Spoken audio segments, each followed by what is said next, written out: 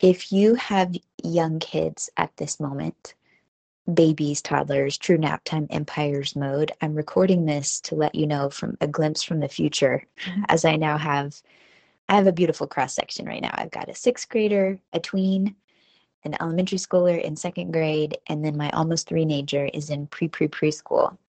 And it's wild to witness each of these stages of human development simultaneously. I say in the book that you haven't read yet because I still am finishing it. It's like looking at a sliver of a sedimentary rock. Like in elementary school, we would see the sedimentary rock sample, and you can see like all what was going on in these different time periods simultaneously. And it's a beautiful thing. My kids are about 4.5 years on average apart. But I'm just reflecting on the fact that I I still want to be available in ready position. I used to play volleyball, and I think about how you're like, if you could just picture your feet are apart, one foot slightly, hip width apart, one foot slightly in front, and you've got your arms like you're bending your knees, but you're kind of on the balls of your feet, and your arms are apart, not together, because you need to be able to shuffle to the right, to the left, a little cupid shuffle action to be in ready position wherever the ball may go, wherever you need to go to keep it from hitting the ground.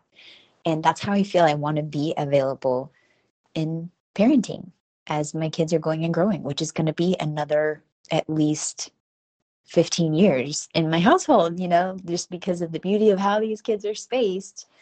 I'm going to have kiddos living with me for a long, long time to come. And I know even that long time will go in a blink because it's wild to me that one is already in middle school.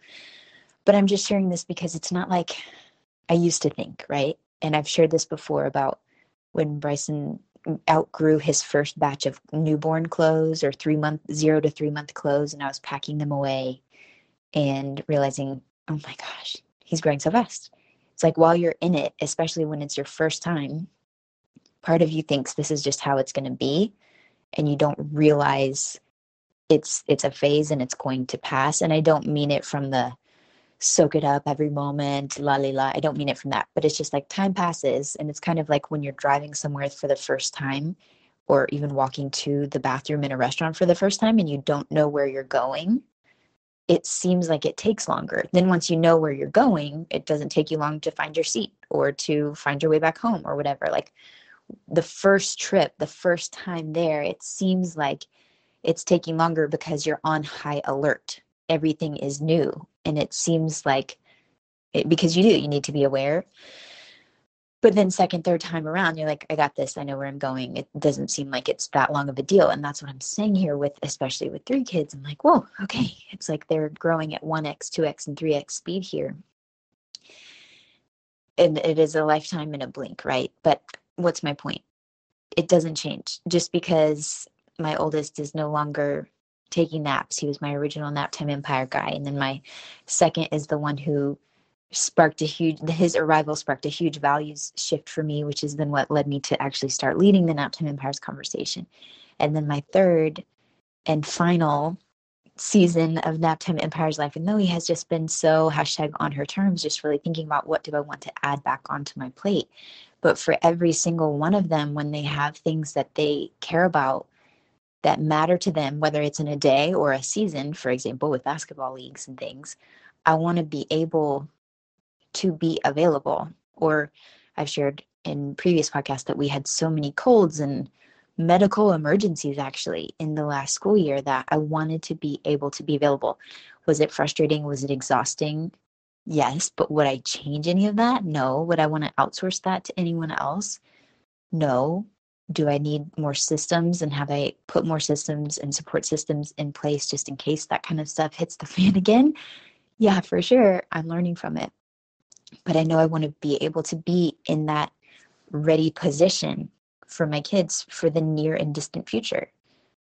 And then think about like, when is that even going to end? Because then they're going to grow and go to college or start their jobs and their careers or their businesses or whatever it is that they decide to do. And then they'll go and grow and possibly start their own families. And maybe they won't be within driving or close driving distance. Technically, everything on this continent is within driving distance.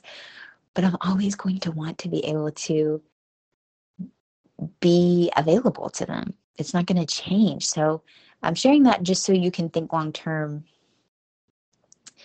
the challenges of parenting, it's not like it gets easier or harder. I wouldn't say yet. I mean, I know I'm only 12 years deep, but I wouldn't say it gets harder or easier. It's changing, it's transforming, and it is the ride of a lifetime for someone who loves studying personal development. I mean, what in relationships and creativity, like what better way than to be able to facilitate the growth and development of these humans that I get to do life with. So every day there's little as there'll ever be. And each phase has really cool, fascinating, fun conversations. I remember talking with my oldest sometime in the last few years about how I've never been a mom before. Like, we just had a very sweet conversation. I was like, dude, I'm learning with you. I've never been a mom before. Like, I know that you were born and I was a mom. So you just assume, like, well, she's always been a mom. But really think about it. I wasn't a mom until you got here. And so I'm learning as we go and grow. And my parenting styles have changed so much over the decade, with each of them and what's been going on in my own life and being and all of that. And I'm youngest of four, so I understand that, or I understood that logically with my mind, but I can really see, especially if I'm even just listening back to videos and audios from 10 years ago of how I was with him versus 2 kids later. So anyway, just wanted to reflect on that.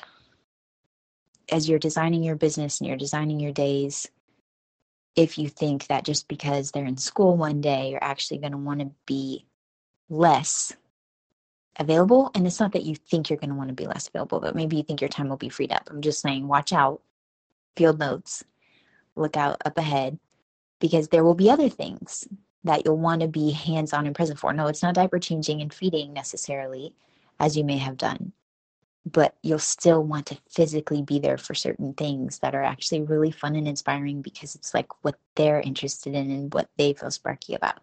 And there's lots of goodness to come. So that's all I'm saying. Just a little stamp in the ground here as we enter middle school ages. I'm sure there's going to be many more lessons, many more to come as we enter teenage years and driving and all of that. But for now, I'm just reflecting on knowing for sure that no matter what I do in designing my days, my offers, my business, I know I want to be available. That is a high priority. Doesn't mean I want to be with them all the time. Heaven knows. It does not mean I want to be with them all the time. But I am certainly very, very grateful that I can be with them for the things that count. All right. That's all. Hope it resonates. Let me know. Hit the comment box, and I'll meet you back here soon. Okay, technically that was the end of the episode, but since you're still here, 1, I'd love to thank you for spending part of your day with me, and 2, I'd love to ask you if you would take 30 seconds, maybe 60, to leave a rating and review in your podcast app before you tap out today. If you've already done that, it's amazing. Please send me a screenshot so I can thank you personally, and know that sharing this episode with a friend has the same magical powers, and I deeply appreciate both. Also, in case you're listening to the end to see if I ever actually introduce myself, hi! My name is Nikki Elledge Brown. I'm the host and author of Naptime Empires and this here On Her Terms podcast. You can find me around the internet at Nikki Elledge Brown in most places, but what you may appreciate most is actually over at onherterms.com. It's what I call the insider library.